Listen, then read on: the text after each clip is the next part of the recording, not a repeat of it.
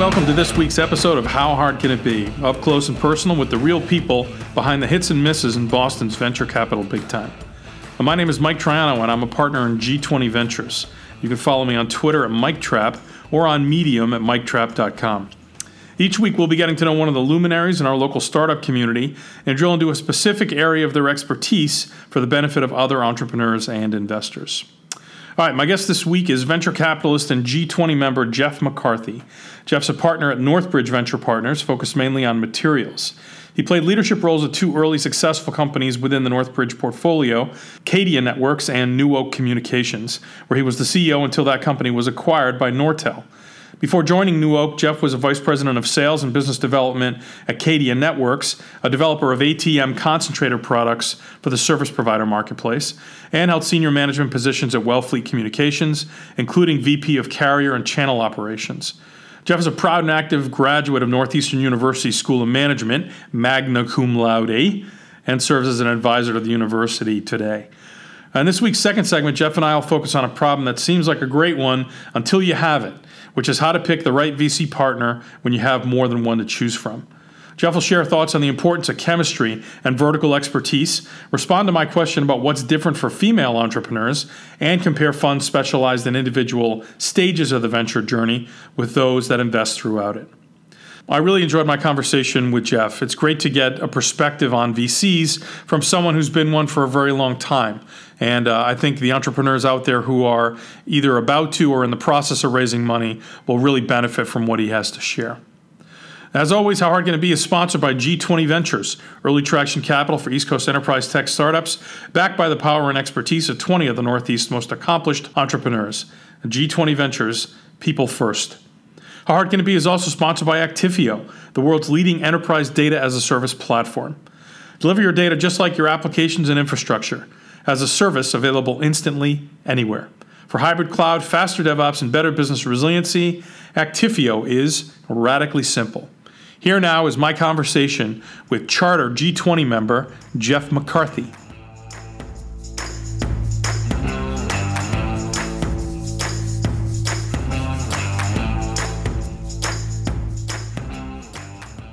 All right, with me today is Jeff McCarthy. Jeff, thanks for doing this for me today. My pleasure, Mike. Happy to do it. Appreciate you coming in. It's a beautiful spring day here in Boston. Maybe a little nippy, but... So let's start at the beginning. Where'd you grow up? I grew up in Massachusetts. I've lived my entire life in Massachusetts. Specifically, I grew up in Concord, Massachusetts. Yeah. Went to high school there. Then I went to college at Northeastern in Boston. Did you have any siblings growing up? I did. Yeah. I am one of six. Six? One of six. Wow. Where are you in the birth order? Number 2, which I think is the best position, but number 2. Why is number 2 the best? I think I get to see how my older brother, messed up, and then use that to help my little brothers, who would do everything for me when I told them to. I like that. So you have some of the authority, but little of the expectation. Exactly. A good spot to be. Yeah, good for you. And what did your parents do when you were growing up? Well, my mom, 6 of us, stayed at home. Sure. Took care of us, which was more than a full-time job. Yeah. She had originally been a nurse and returned to nursing once all the kids grew up. So that was her life, but mostly raising a family. Right. My dad worked at Raytheon virtually his entire career. So he grew up in an era when people would stay at one company for their entire career, and he did. And so he was an engineer by background, a project manager, and wound up, running large programs for Raytheon, mostly selling missiles to other countries who bought the missiles from Raytheon through our government. That's how they sold them. And did you aspire to an engineering lifestyle as a young person growing up? Was that I did not. No, I did not. No, I was. Although I was okay in math, probably good in math, but I aspired more towards the business end of things, and so my degree at Northeastern was in business administration. Yeah. And then I later got an MBA. So I was kind of a business guy from the get-go. Did you have a good experience at Northeastern? I had a great one, and looking back, it was one of the best decisions I made. I spend quite a bit of time now, later on, helping them as they roll out an entrepreneurship program, and I'm actively involved in that and enjoying it quite a lot. it's funny. I've come to appreciate the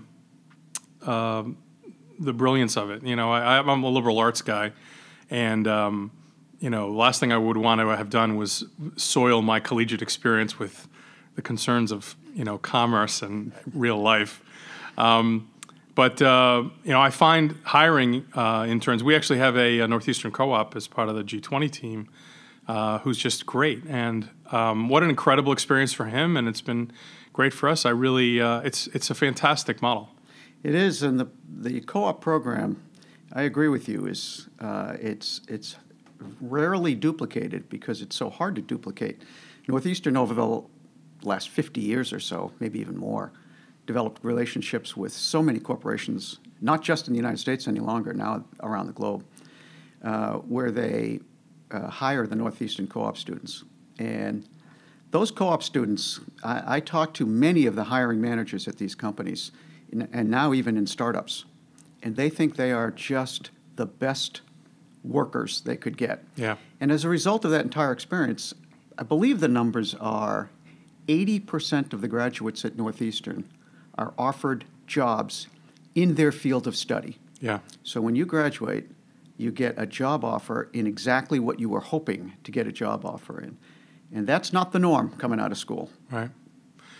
Right. It's what the world needs more of. There is no shortage of jobs. People talk about the automation and how it's affecting things. In fact, there's just a shortage of people who are a good fit for the jobs that exist. Right. Yeah.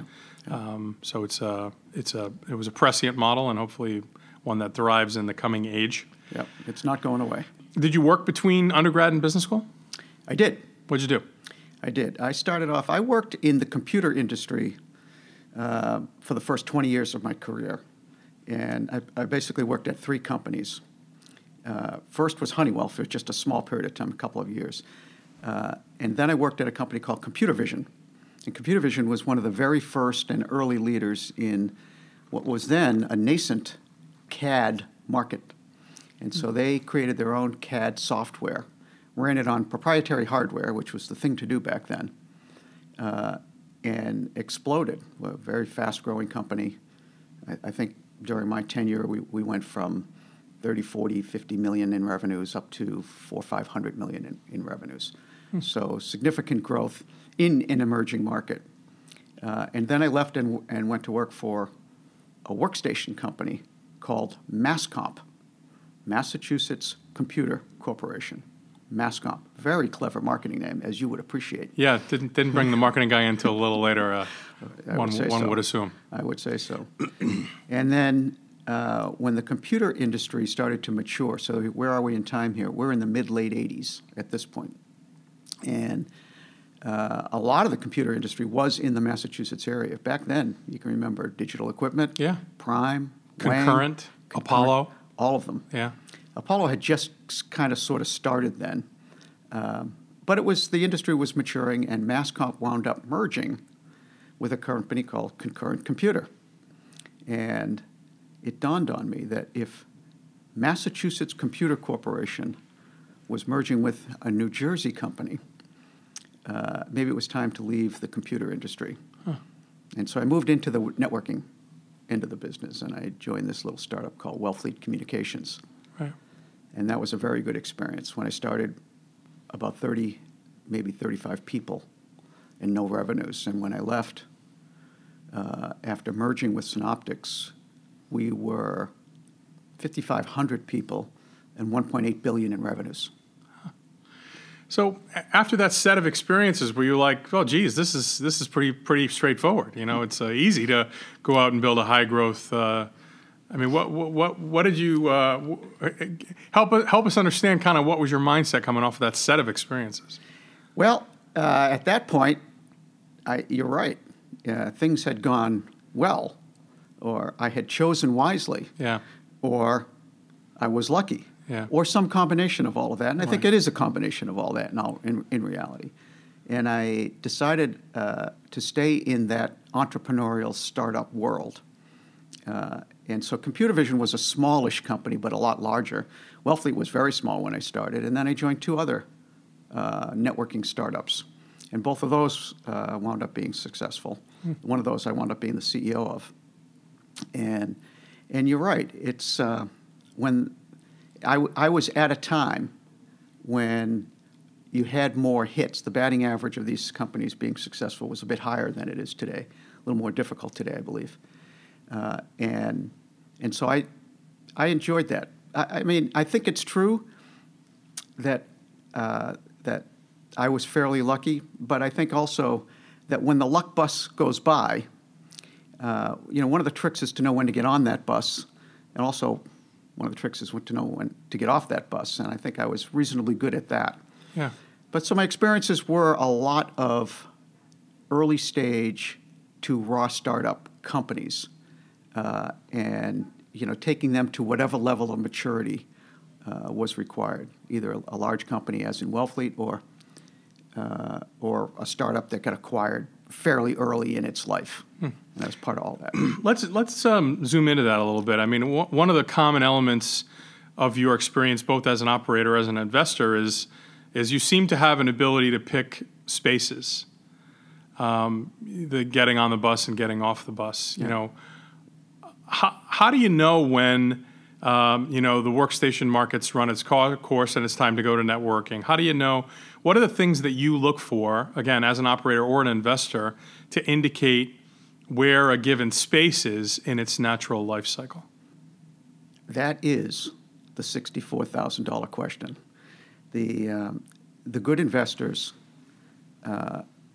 either have a sense for that, or they know the people who do.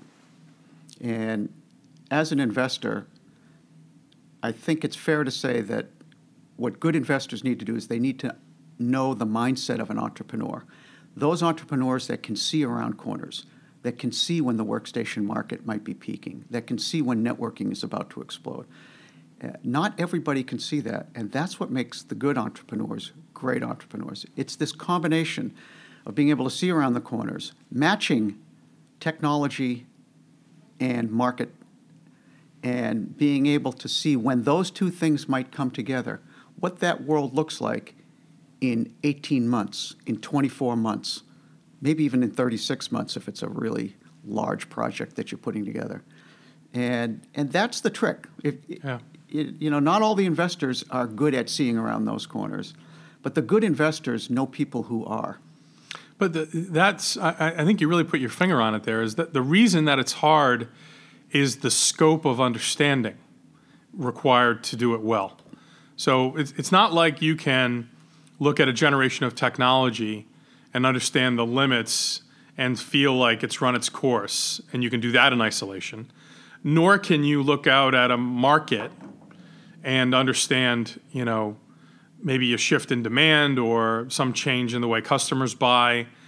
You need to be able to connect the dots between both of those things to find a pattern that predicts the future. And that's hard. That's a big footprint for a single person. It is. That's why being a great entrepreneur is difficult, and it's why there are so few truly great entrepreneurs. And, we have a handful of them in our local area, and G20's had the privilege of working with a guy named Andy Ori. He would be in that class. He's a great entrepreneur. Yeah. At Wellfleet, I had the privilege of working with Paul Severino, who was in that class. He could both understand the technology at a depth that most couldn't, and apply that to a market that was either there or just barely emerging, and see how that whole thing could come together. It's a rare talent. Yeah. It really is a rare talent. Yeah, I agree. I would humbly add Ash Ashutosh to that list too. Yeah. Of local people who seem to have that breadth of understanding. So, leading New Oak, you were involved at the very start of that, or what's the New Oak? I was not story? the founder. No, New Oak was a VPN solution. Yeah. So it was founded November of '96, and I joined in the spring of '97. Yeah. So I was not a founder, but I was pretty early. But you were were you kind of they're bringing in the grown-up kind of role, or? I think I was the experience. Yeah. I don't think I was a grown-up. I think the founding team was pretty mature, and yeah. But I was experienced and had come off a pretty nice track record of getting things from small to exit or getting things from small to big. Yeah. And so I think that was desirable by both the founding team and by the investor group. Right. Do you have a particular predisposition to that part of the risk curve? There's this sort of bifurcation between the sort of before product market fit, when you're kind of feeling around, iterating fast, everything's written in pencil. And then when you're scaling an organization, are you naturally inclined to the latter of those? And if so, why? I would say no. While more of my operating experience was in revenue ramp and then scale mode. Yeah. I don't know that I would say I was inclined to.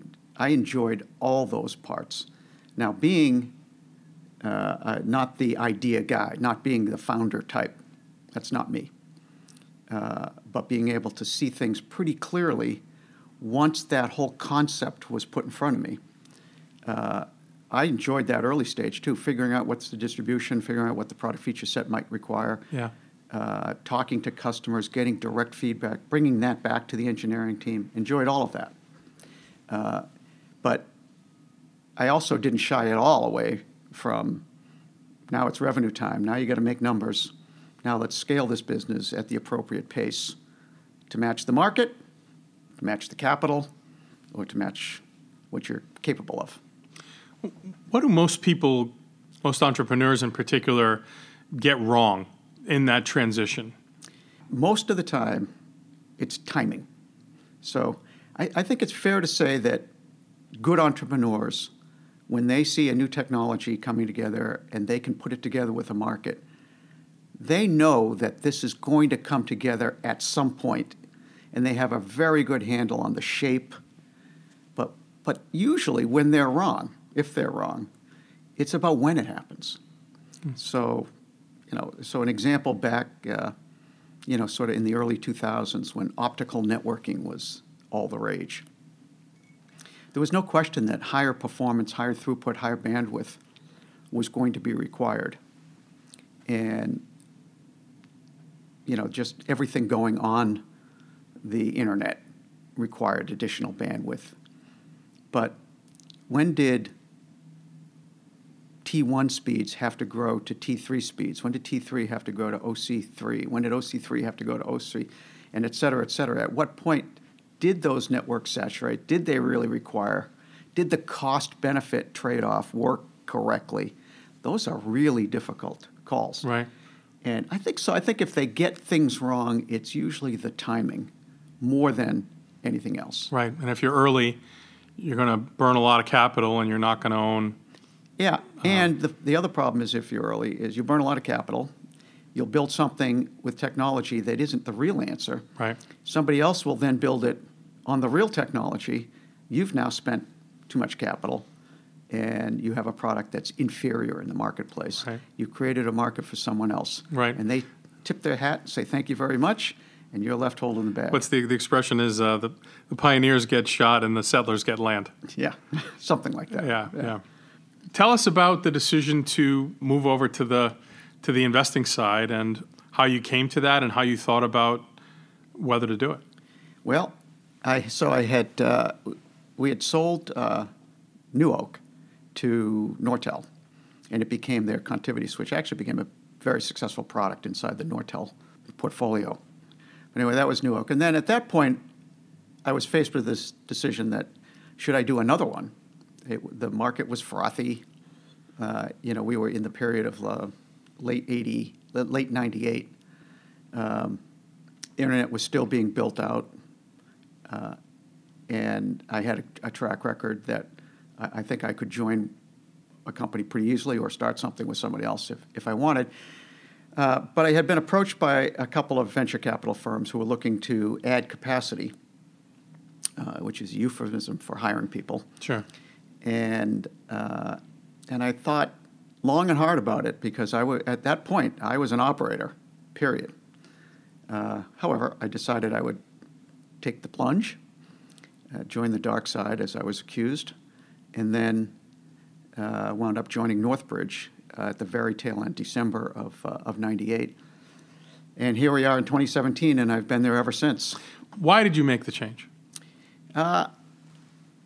I mean, a little bit of it was I felt I could make a difference with the startup companies. And I genuinely believe that. I had enough experience to be very credible with the founding teams in at what point to scale, how to bring on people, help recruiting, go to market, all the things that I think good VCs can help startup companies with. I felt I had that in my experience base, and so I could actually use that and make a difference.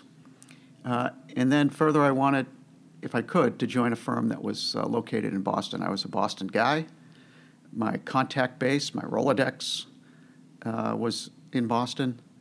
And so I didn't want to join a firm that was trying to reach into Boston with a, they were starting either on the West Coast or in New York or some other part of the country. Right. And so Northbridge was a perfect fit. In addition, I had known the founders of Northbridge because they had backed several of my companies. So there was a relationship that was in hand. And so I thought, hey, if it doesn't work out, I can always be an operator. Right. Here we are. Nice fallback. When you look back at your expectations coming in as a recovering CEO, with a couple of wins under your belt, moving over to the dark side, as you put it, your words, not mine. You had a set of expectations about the job and what it would be. And as you reflect back on a good half of your career spent in this world, more or less, so pretty close. No, half. Yeah. Yeah. What have you learned? What were you wrong about? What were you right about? What's the handful of things that were the biggest surprise to you moving over to the other side? I would say for the first couple, at least, maybe more, 3 years, given that I wasn't, and I'm air quoting here, the idea guy. Yeah. Every meeting I had with an entrepreneur, I was with somebody who was the idea guy. And so many ideas sounded great to me. They are compelling individuals. They're very bright, sort of by nature. You expect them to be. And so I would hear ideas over and over again. And the meeting would end. I'd reflect on the meeting. Boy, that could be interesting. That could be interesting. And it took quite a while for me to be able to listen for the real important stuff very quickly.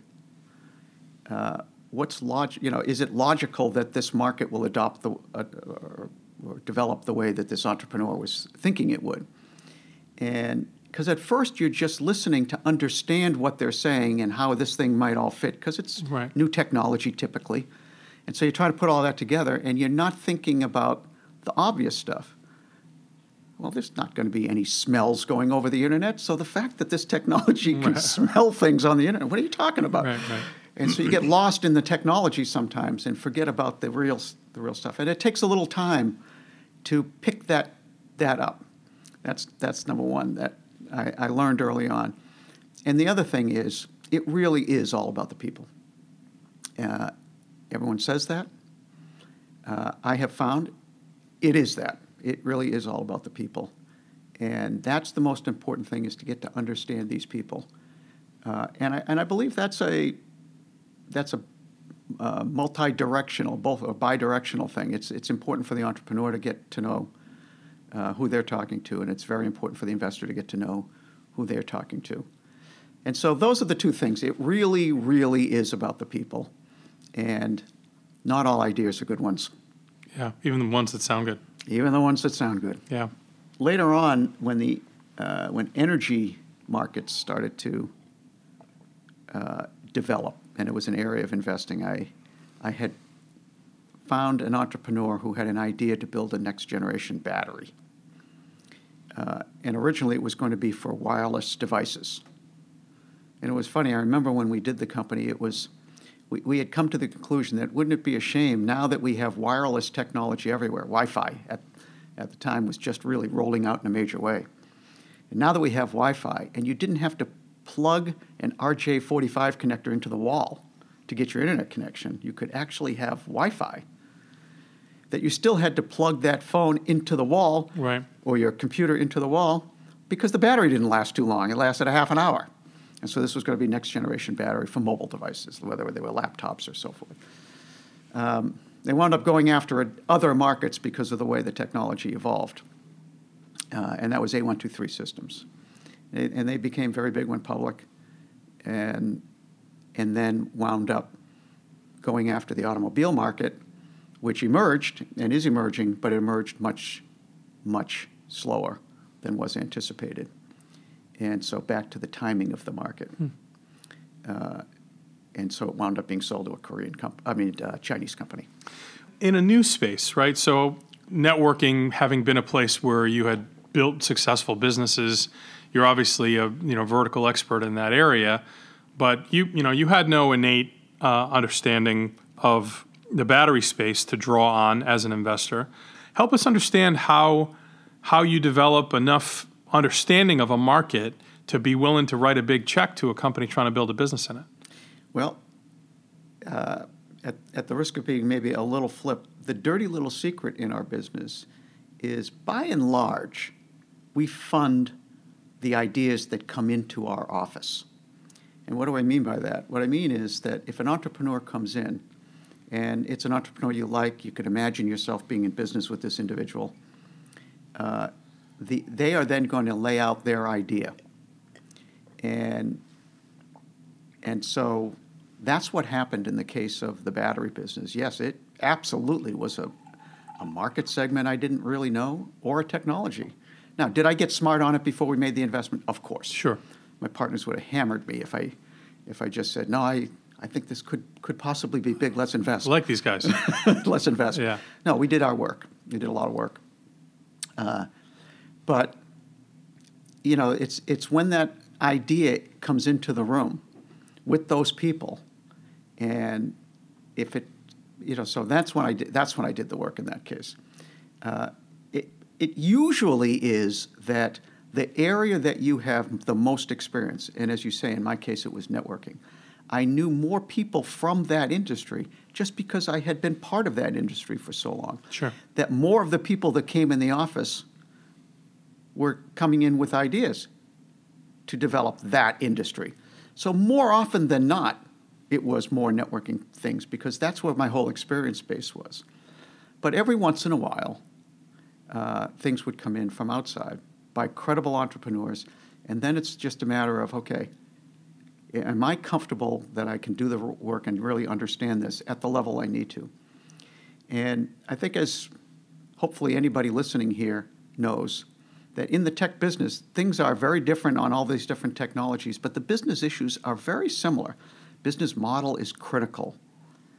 How do you go to market? Do you do it with partnerships? Do you hire people, channel partners, et cetera? How do you market that? How do you acquire customers? How do you maintain a technological lead against your competition? Those issues are kind of the same no matter what it is. And so if you can get through the comfort on a new technology, which isn't too tough, then the other stuff where I can add some value is a lot the same.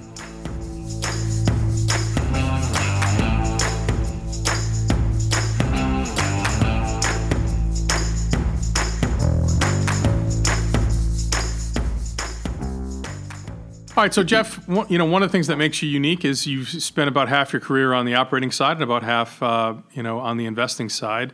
And I'd like to get your advice for the former, having intimate knowledge of the latter. Okay, specifically, how should an entrepreneur who is in a fortunate position of being able to select from among capital providers, how does an entrepreneur make the right decision about who to go into business with on the VC side? Yes, I think that's a great question, and I think it's one that all entrepreneurs should spend time thinking about in advance of the capital raise. So first thing I would think about as an entrepreneur is, first of all, does the firm, assuming you're talking with a firm versus an individual, but does the firm invest in the market that I am going to be developing a product for? So do they do software? Is software something they're comfortable with? Do they do hardware, communications, servers? Do they do energy? Do they do medical? Do they do medical devices? Whatever it is that you're doing, does this firm do that? Because to the extent that they do, you're probably better off. And even if it isn't understanding the technology at the right level, it's understanding the names in the marketplace, understanding the timescales. It may take a lot longer to get a certain vertical product out, so a medical device, just because of government regulation, might take longer than a software product that sits on your mobile. It sounds like that expertise in the vertical will tend to align their expectations with the reality. Yeah. Right? And yeah, I think so. Yeah. And so if you can select an investor who brings that experience or an investor group that brings that experience, I think that's a net positive. You also are likely going to spend quite a bit of time with this firm or this, more like, individual who's on the other side of the table.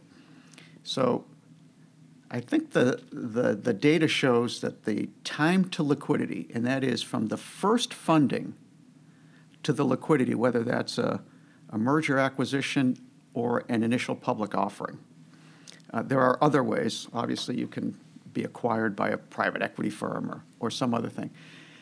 But that period of time, from the time you get your first money to the time you exit, used to be in the early 90s, 5 years was sort of the norm. That 5 has gone to 6, has gone to 7, and it's more like between 7, 8 even years. So the typical tech company is 8 years. And why is that important? Well, it's important. You need to raise more money over time. You need to stay afloat, et cetera, et cetera. But more important, you're likely to be partnered with that investor for that entire period. Right. It's a long time. Right. The average marriage is 7 years, right? Well, mine's longer, but yeah. Yes, dear. Yeah. So it's a long time. You're going to have a relationship. There's going to be ups and downs. Things are not going to go the way they're supposed to go. There's going to be disagreements. Product development is not going to make all of its milestones. Revenue projections are not going to be met. Hiring decisions are going to be flawed. There's going to be crap. And you better feel comfortable that you're going to be able to work through those things when the crap happens with the individual on the other side of the table, because that's the reality. It's going to take longer than you think. There's going to be more ups and downs than you think. And so feeling like you can work through those with somebody on the other side, I believe, is, if not the most important, one of the very top most important items that an entrepreneur should do when he or she selects their investing partner. How do I test for that? Is it just a function of personal chemistry? Are there ways to avoid a bad decision? Because again, you're excited. You want to go build this business. Now you got someone who's going to write you a check. Like we went to Smith and Wollensky, and he seemed like kind of a dick when he did that thing. But I mean, this is on the entrepreneur side of the table. This is kind of what you go through. Yeah. How do you avoid making a bad decision there when you so want to move forward?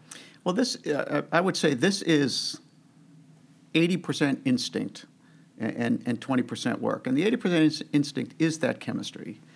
I think. How do you pick your friends? You kind of have a sense, this is somebody I kind of like, and things then evolve a little bit.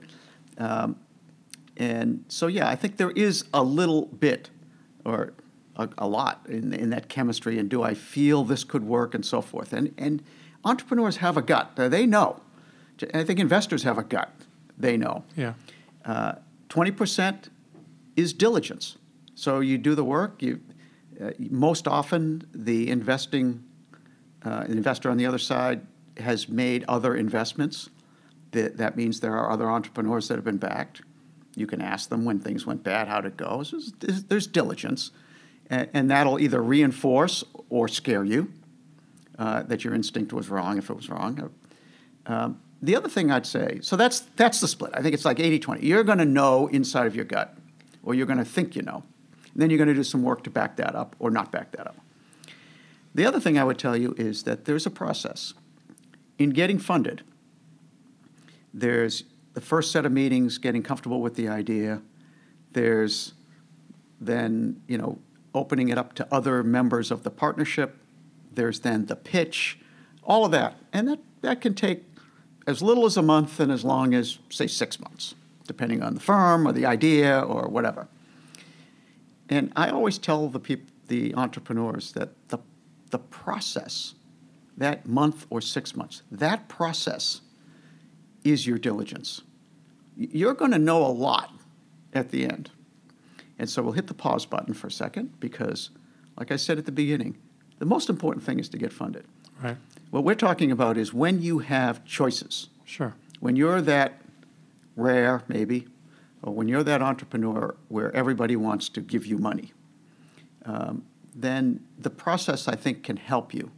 You can see if this is somebody who, there's going to be things even in term sheet negotiation or in whatever. And that resolution of those issues will teach you a lot about what the relationship might be longer term. Right. So there's an instinct, there's real diligence, make phone calls, ask other guys, etc. And then there's that process. And the sum of all that, I think, gives you the indication that this is somebody I can be in business with. There's a lot of female entrepreneurs in our audience. And this idea of chemistry and personal interaction and relating to someone, it's different for them. This dynamic where you have, let's say a white male entrepreneur and a white male investor, there's a natural, simpatico that sort of comes from that. Any thoughts or insights for a female entrepreneur? Any unique challenges they might have or an approach that might be effective for them in picking the right partner? Well, first of all, I would say, I obviously not walked in their shoes. So it is different, and I'm only guessing. Yeah. But my guess is that it's similar. And the major difference for female entrepreneurs, I think, is that there are so few female venture capitalists. There are some, and more, but it hasn't been an industry that is populated by a lot of female VCs. And so they're likely going to run into male VCs just because there's more of them. Right. I don't know what the numbers are, but I'd guess it's at least 80-20. Could be 90-10. I really don't know. Yeah. And so the odds are very long that they're going to run into male much more often than they would run into a female one. So they're not going to have. So maybe their gut feel is going to be a little more guarded, maybe a little bit harder to read, or maybe whatever it is. It's going to be, I think, a little more difficult. But the process, I don't think, is different. I think an entrepreneur is an entrepreneur, and I think they're going to have in their gut that this is somebody I can work with or not. I think they can do diligence just like anyone else. They can call a former entrepreneur who was invested in by this individual and ask, how did it go when things were bad? How did it go when things were good? Did they add value in any particular case? They can do their work, and there'll be a process, and they can feel their way through that, just like any other entrepreneur. Yeah. What else do entrepreneurs need to keep in mind when selecting the right investment partner? I would say another thing that should be considered by the entrepreneur is, does the fund of the investor have the makeup that I need? What do I mean by that? What I mean by that is, do they have enough capital resources so that when I need to come back for a follow-on round, they have enough capital to participate so that next round can get done? It doesn't mean that most venture capital firms can't fund the entire first round, nor can they do the entire second or third round. But typically, they've got to invest at some level to maintain the momentum in the investing cycle. So you want to make sure that there's a willingness to invest and not just drop money in and leave, so that the makeup of the firm from an individual standpoint is important. The makeup of the firm from the capital structure is equally important. They should check out to see what the investing philosophy is. When you make an investment, that first dollar, do you protect for one more additional dollar? Do you protect for two more additional dollars? And you want to think that in relationship with how much capital you might think you need to build your company. And do these venture capital firms typically allow for outside investors to come in and lead a second round? Or do they feel they need to lead the second round? And those sorts of things. And you want to get your arms around that whole capital structure and investing philosophy. Again, assuming you have options, I would ask those questions as well. You know, one of the things that's changed, it seems to me, over the last maybe decade as venture has evolved is you do see more, you know, kind of single stage funds, right? There are seed guys now. There are, you know, just early stage folks, and they're not going to do that follow on versus the kind of firms that you're talking about. And what the seed only guys will say is that, well, you know, if you take seed money from a company that does follow on, they essentially have huge control over your company, right? Because their decision to proceed or not signals to the outside world whether this is an investable proposition.